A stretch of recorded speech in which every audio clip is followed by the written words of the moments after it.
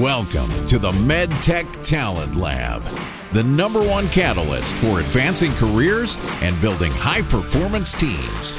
Sponsored by the Anthony Michael Group, helping companies secure in-demand talent in regulatory affairs, quality, clinical, engineering, R&D, and other areas for medical device, digital health, diagnostics, and other organizations across the U.S. life sciences sector. Here's your host, Mitch Robbins. All right, welcome back to another episode here on the MedTech Talent Lab podcast. I'm your host, Mitch Robbins. I am honored and privileged to have the opportunity to feature best-in-class leaders straight from the medtech industry on all things talent-related. I run a company called the Anthony Michael Group, helping professionals and organizations across the medtech industry. So that includes medical device, digital health, diagnostics businesses, to build high-performing teams primarily on the technical side, areas like regulatory, quality, R&D, clinical. We've got a budding commercial practice doing market access, but we work coast to coast. But today, I'm excited to have Lesley Hackett with us. Lesley has over 15 years of recruiting and staffing experience, specifically as a contractor across many different industries. Currently, Lesley serves as a senior talent acquisition consultant for a company called Hackett-Relievant Medsystems, which is a privately held medical device organization headquartered out of Minneapolis, Minnesota. The company is on a mission to transform the diagnosis and treatment of vertebrogenic pain. With over 30 years of research, the company developed the Intercept procedure, which is a minimally invasive procedure that targets the base of vertebral nerve for the relief of chronic vertebrogenic low back pain. So it's a fancy way of saying the company really targets low back pain. Without further ado, Lesley, welcome to the show. Thank you so much for having me on today, Mitch. Appreciate it. Yeah, I'm privileged and honored. Like I said, it's exciting to have you because we're going to talk about a topic that out of all the episodes that we have here on the podcast, we have not really covered yet. And I think that you're the perfect person to have to kind of help us through this episode. That is the idea of contract recruiting and the ins and outs of being a contract recruiter. So I mentioned at the beginning, you've been in this game for just about as long as, maybe a little bit longer than I have. I've been doing this almost 15 years. You've been doing it a little over 15 years. And if I look over the course of your career, most of it, if not all, really has been in contract recruiting. Is that right? Most of it has been. Yes, that's true. Okay, awesome. So take us back. I mean, how did you become a recruiter in the first place? And more specifically, how did you decide to kind of go at it from a contract perspective? Sure. Well, I got into recruiting because I just love the human aspect of business and just trying to figure out what makes people tick. So I love recruiting and interviewing people. And I always love learning something new from everyone that I talk with. And then as far as how I got into contract recruiting, I had a gap on my resume from after the time that I was, home watching kids. I thought I was going to get back into the workforce, then kind of fought off cancer. Thanks to God for that. And there was this big gap on my resume. And I thought, how am I going to get back into the workforce? And I thought, well, I've heard about contract recruiting, and I thought, well, maybe that would, lend itself to more flexibility. And sure enough, it did. And so started doing that and just have really enjoyed it. I love learning new things at new companies, and just seeing all the different types of cultures and everything has just been really a joy. So, well, first of all, kudos to you. I did not know about the cancer bout. So yeah, grateful. It was a while ago. Grateful that you're okay. It's interesting when you talk about the different companies and the different cultures and kind of bouncing in and out. It reminds me in a way of third-party recruiting. That's one of the benefits that I see is that we get to work with so many organizations across the board of all shapes and sizes, different attitudes, different mindsets, different philosophies, obviously the same. And similarly in contract recruiting, I think this conversation that we're having right now is so relevant to the market that we're all facing. And you see that these companies, they went, just within the last 18 months, they went bonkers as far as building up their internal talent acquisition teams. Now they're letting them all go. And we've seen this time and time again over the last 15 years where it's this up and down. And, bless the hearts of these recruiters who constantly are dealing with this. We need you yesterday. We need you yesterday. And sorry, we overhired. We got to let you go. We don't have enough work for you. And so I'm curious, from your perspective, being a contract recruiter, what do you like about it? What do you like about the aspect of really not necessarily being tied in full time, but, working with all different shapes and sizes of companies? Yeah. So I have really enjoyed the flexibility. So you don't have to wait to earn PTO. You just would politely let a company know when you need to be out of the office. I like the variety. There's always something new, which is to me exciting. You get to skip some of the more mundane, trainings or meetings and kind of focus on what you enjoy. So those are a few of the things that I like. What don't you like? So every once in a while, you'll come across an organization that really differentiates how they treat contract, employees versus regular employees. And this may be more of a thing of the past because it seems like that hasn't been the case as much lately. You might not be included in certain parties or other benefits, that permanent employees get to enjoy, which can make you feel a little bit isolated at times. There's little, if any, there's little, if any, PTO, depending upon what agency you're going through. And no paid holidays, probably. Again, it varies from agency to agency. So that, anytime you're taking time off, you're like, okay, there's no money coming in then. So, and, maybe missing some development opportunities, could be a con as well. So I was at a company and they had this Excel training and I signed up to go and they were like, oh, sorry, you can't come. You're a contractor. So, wow. So every once in a while, you'll just run into something like that. I'm listening to you say some of these things and I'm thinking if I was running the business and I had somebody who was an extension of our team on a contract basis, why would I not want to include them in our cultural activities to kind of build the workforce together, right? Especially if they're there. Lesley, on average, how long would you say your contracts have been? Usually at least 6 months. Okay, so if I had somebody working with us for at least 6 months, you would think you'd want them integrated with the rest of our team, but that's interesting. Do. Yeah, that's interesting perspective. Do you run your own business as an LLC setup, or are you usually a temporary W-2? How are you paid? That's an excellent question, and I've done it every way possible. So I do currently have Lesley Hackett Recruiting LLC. I just recently set that up before my most recent contract so that I could, be insured and everything. Prior to that, I've been W-2. There was one company that enabled me to use, to take advantage of their 401k with matching and then, some nice, employee discounts. I've done 1099 before, and I've also utilized some agencies. And, there's some very good agencies out there. I haven't had issues with, those that I've used. You hear every once in a while horror stories. Oh, I didn't get paid by that, that agency. And I've never run into anything like that. So, but they do vary. So one of the things outside of contract recruiting, I know with professional level contractors that we've worked with is that there's really, I think, a couple schools of where contractors come from. One is this is their business. They have a business. They constantly have work and they run a consultancy. Another one is where they rely on agencies to bring them work and they try to have enough agencies in their stable to constantly have enough work fed to them to maintain a stable income that they want, whether that's 6 months of work and they want to take 6 months off, or it's that they want to work around the clock for the whole calendar year. The other bucket is somebody who perhaps has been laid off and wants to bridge the gap and wants to do some contract work. And then there may be one more bucket that I know of where somebody is working full time, but wants to be brave and say, you know what, I want to get into the contract world. I realize that I'm going to potentially have a little bit of a risk leaving my full-time situation to get my first gig, but then I'm hoping that I can build the momentum from there and kind of hit the ground running. When you look at how you've established your chain of work that you've had over the years, contract to contract, has it been you going out and soliciting the business? Has it been relying on others that knew you or agencies that came to you? How have you really gone from contract to contract pretty smoothly? That's another great question. And it's been remarkable because it has been smooth throughout my entire career as far as I've always worked when I wanted to work. And, there have been times where I've taken a little time off here and there, but anytime I've wanted to work, I've been able to. And I try and utilize a few different resources. So the hardest part is getting started, right? So it's that first contract, but after that, you build your reputation. So building a reputation has been key, and always making sure that you leave every place on a positive note. Even if it's not a positive experience, you can leave it, on a positive note. And I've utilized agencies. So I'll put my name out to a few agencies, put a few calls in and say, hey, I'm available again, coming, in a few weeks or whatever. And so I've got them looking for me.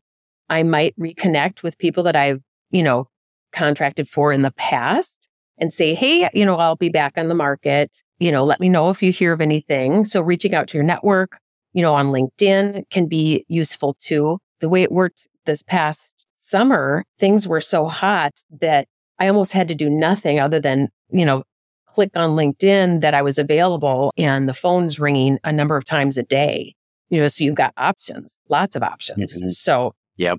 And maybe the market's different now, but that's what it was like then. So, yeah. Just about every which way, W-2, 1099, through an agency. Now you've set up your LLC. For somebody who's getting into this, or maybe has been in it, but hasn't necessarily worked all the different ways you mentioned, do you have a recommendation? Would you recommend setting up an LLC and running it through their own business, or what would you say? I would say if you're just getting started, it's helpful to use an agency because they've got a lot of contacts and resources and they can kind of just take care of things. It's sort of a no-brainer. You send them your time and then you're done. Everything's taken care of for you. If you're already established out there and people are, asking, hey, can you come work for us?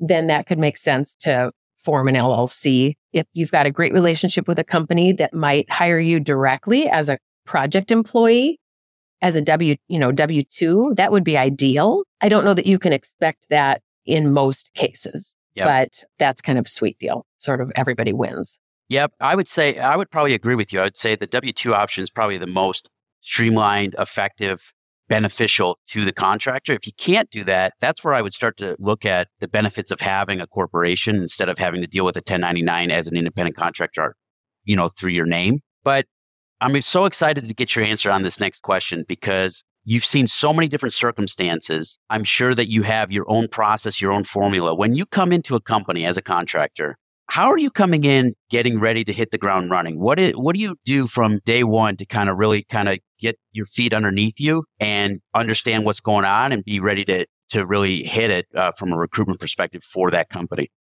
That is another great question. And you're right. There are some little things that I do that I sort of make assumptions that most people do. But if you're not if you're not constantly getting new jobs, you probably don't know to do this. So I start out with the old-fashioned loose leaf 3-ring binder with sections. And whenever, I'm taking notes, during training or, first day, at the top of each page is a new topic. So that way I can categorize and put things into different sections based on, what the topic is, whether it's, positions or passwords or, whatever it is that I, need to be taking notes on, they're all categorized. Sometimes people that start a new job will start with a spiral binder and then they can't find their notes. They're like, okay, I know I took 20 pages of notes. I don't know where that is because they don't have the sections. So that's one little thing. I make sure that I kind of provide a list of things that I know I will need to the hiring leader, like access to HR shared drives and folders, contacts of people for any of the vendors that they use, and just things that they might not think about initially that I know I run into every time. It's like, okay, I know I'm going to need this and this and this.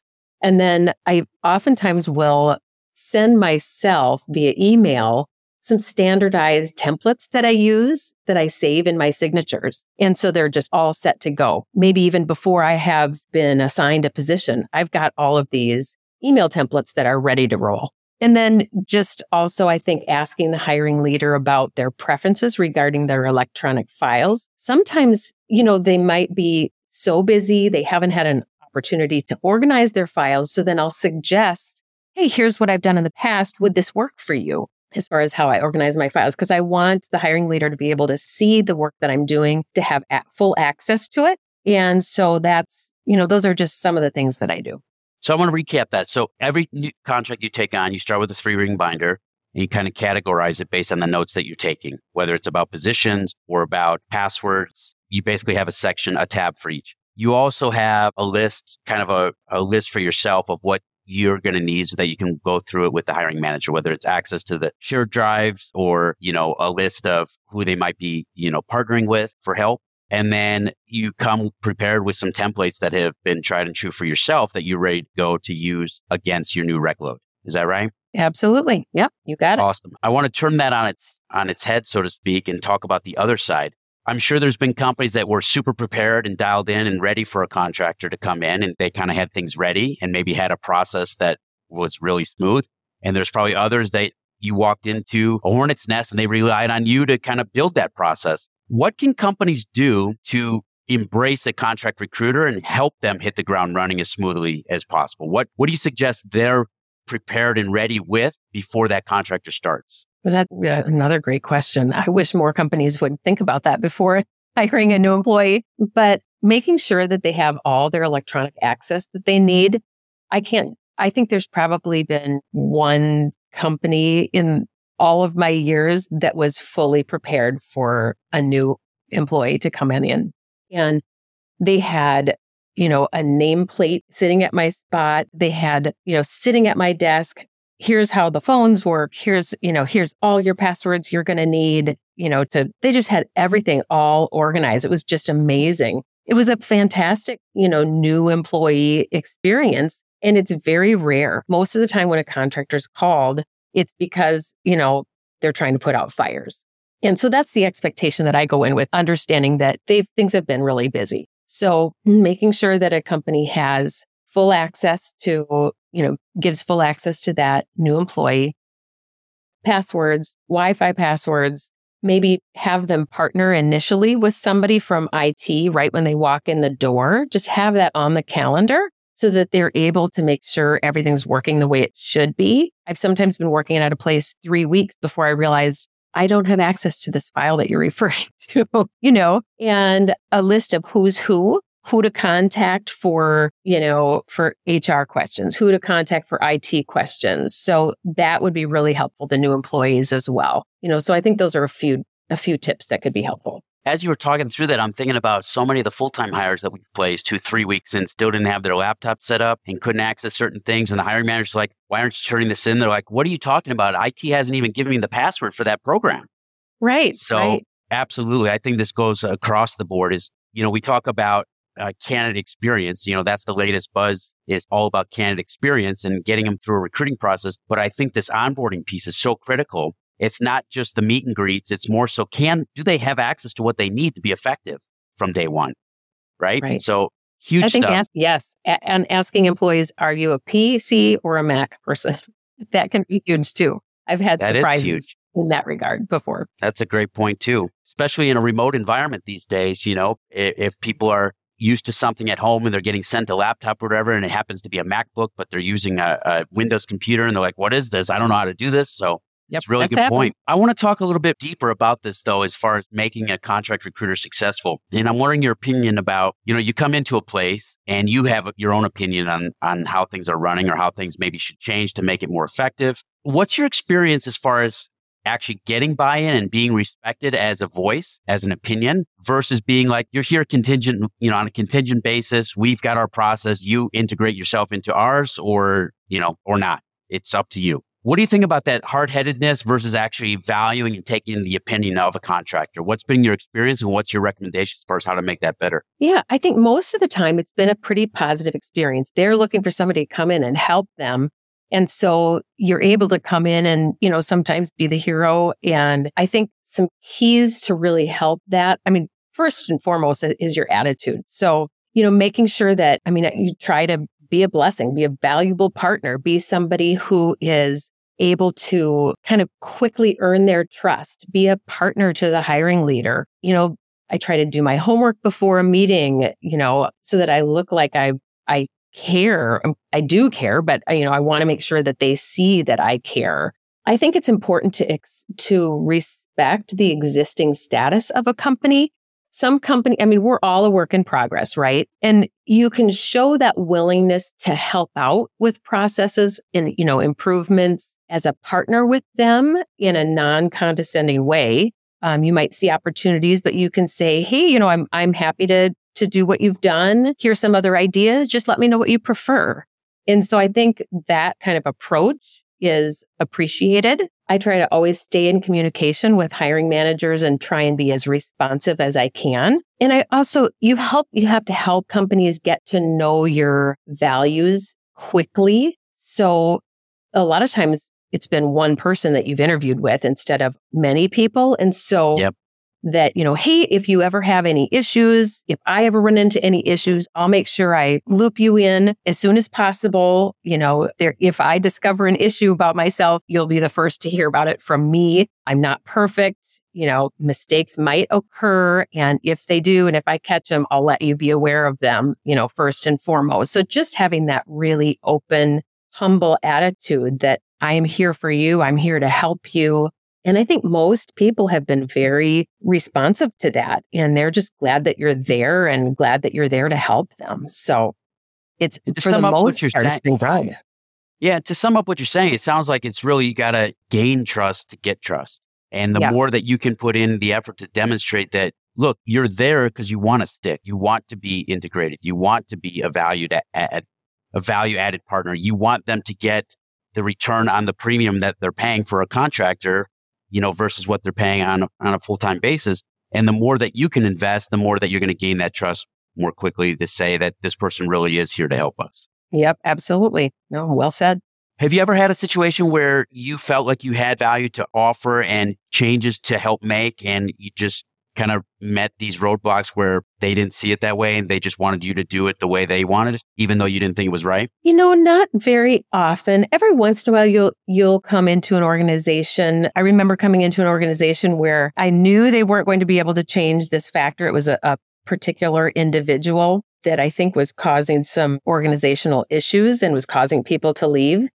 And, I discussed it with the hiring leader, and we both knew that that person was going to be there always, and we weren't going to be able to change that. And so what I did, for example, in my interviews with candidates would say, here are the challenges of the position. How will you respond to this kind of a scenario? Will that bother you? Won't it bother you? And so I ended up, instead of being able to change the organization, interviewing people in such a way that we made sure that people had a heads up before coming in. Here's the challenge that you'll face. And I think fewer people are going to leave if they know what they're getting into, as opposed to the, maybe perhaps an unpleasant surprise. Yep. And that's so true. I feel like transparency about what this is and what it isn't is so important, because they're going to find out anyways. And all that time, all that effort on everybody's behalf is kind of out the window if you're not transparent, because that's kind of the other thing too. Is it's funny, like in dating, where we're all an enhanced version of ourselves at the beginning. And then sooner or later, you find out who that person really is, right? So the point is, sooner or later, you're going to find out who you're working with and who the company is. You might as well be as transparent and honest as you can on both sides. I'm curious, when you have the opportunity to be a part of so many different missions and value systems and cultures, do you find it hard? Like, for example, in our space, in medical device or the life sciences at large, a lot of people are drawn to certain therapeutic areas or certain types of devices, or because they want to help certain types of patients. Maybe it's near and dear to their own hearts. You have the opportunity to kind of be agnostic to that, and you go where the work is, where they need help. And whether you're working with an oncology-based company one day or a lower back pain company the next day, or, food and beverage the next day, whatever it may be, you're tied to all these different types of businesses. Do you find it hard for yourself to stay connected or committed to that type of mission or value system, knowing that it's on a temporary basis? How do you deal with that? I don't. So I try to only take jobs at companies that I believe in, because I can only sell a company that I truly believe in from a recruiting standpoint. And so I am selective when I am looking for opportunities, and I tend to jump in with both feet to try and add that value as soon as possible. The hard part for me is once you form those relationships, it's having to leave. And so I try not to say goodbye. I just say, hey, you never know when our paths may cross again, whether at this company or, another one. If you follow a leader around for a while, I've gone to companies repeatedly for years before, coming and going as they need me. And I'll remember my employee ID from, one time to the next. And so I just pick up wherever I left off, and I have files for each place where I've worked too. So I can just pick it up if I ever go back. And so it's amazing because you end up with some long-term relationships from those contracts. And so your network just keeps expanding. That's awesome. I want to wrap with this. For those listening out there who are like, I've been in recruiting before, but it's always been full-time, or I know some friends who are contractors, or maybe there's people who just got laid off from their full-time recruiting job and they're trying to figure out what to do. I don't want to give away what you would say, but who should consider contract recruiting? I think if someone does not need like those insurance benefits. And even agencies still do provide insurance benefits. They're just not as good as, on a permanent role, usually. If you are flexible to be able to, not have to rely upon those benefits and you're adaptable, I think it's definitely worth a try. I've had previous bosses who kind of watched my career over years and they ended up, kind of wanting to go into like a pre-retirement thing. They weren't ready to completely quit working, but they just weren't, wanting the regular job. They kind of did what I did. They were like, I've kind of watched you. I think I might be interested in that. They love it. And so I would say it is worth a try. And if you're not, there are so many different options out there right now, and it may depend upon your market too. So here in Minneapolis, we have a great job market right now. I realize it's not like that everywhere. So you do have to know your job market. But if you're adaptable, interested, don't need to rely upon those benefits, and can be somewhat flexible, I think it's a really fun option. So that being said, I feel like a little bit of a hypocrite here. So I love Relievant Medsystems so much that we actually are discussing the opportunity for a permanent role. So I feel a little bit like oh, wow. You're not a hypocrite. You just happen to have found a beautiful home. That's awesome. Perhaps we'll hope so. We'll see. But anyway, so I just had to throw that out there in case somebody looks at my LinkedIn account in a few weeks or something. Well, you know what? And to your point, this is an unbelievable way to try before you buy, too. Absolutely. Because you wouldn't have known that about Relievant had you not come on a contract basis. It's true. Pre-congratulations. I'll keep my fingers crossed for you on that. Thank you. One last question that I thought of as you were mentioning your answer. Over the years, especially pre-COVID, were you in a position where you were working remotely, or were these companies that had asked you to come into the office to be their contract recruiter? I've done everything. So I've been completely remote, never going to the office. I have been completely on site. I've been hybrid. And so, have all the above. So has that been your choice or upon the company's request of how they wanted it? It's been both. Yep. So again, I can be flexible. I can be adaptable. When I take a contract, I want to make sure that I'm not, going someplace driving, an hour each way. So I won't even look at those opportunities. So I try and make sure that if it is something that's not completely remote, I make sure that it's a drivable, feasibility. So great stuff. Lesley, I appreciate your experience and all the nuggets that you shared with the audience today. If it's okay with you, like we do with the other episodes, I'll include a link to your LinkedIn profile on in the show notes, so people could check out what you've done, and perhaps if there's any connections that we make as a result of the podcast for you, maybe it's continue to build network. So all in all, thank you so much for being here today. Really do appreciate it. Thank you for having me. Appreciate it. Thanks for listening to the MedTech Talent Lab podcast. For more content-rich episodes, log on to theanthonymichaelgroup.com or subscribe to the show on your favorite podcast platform.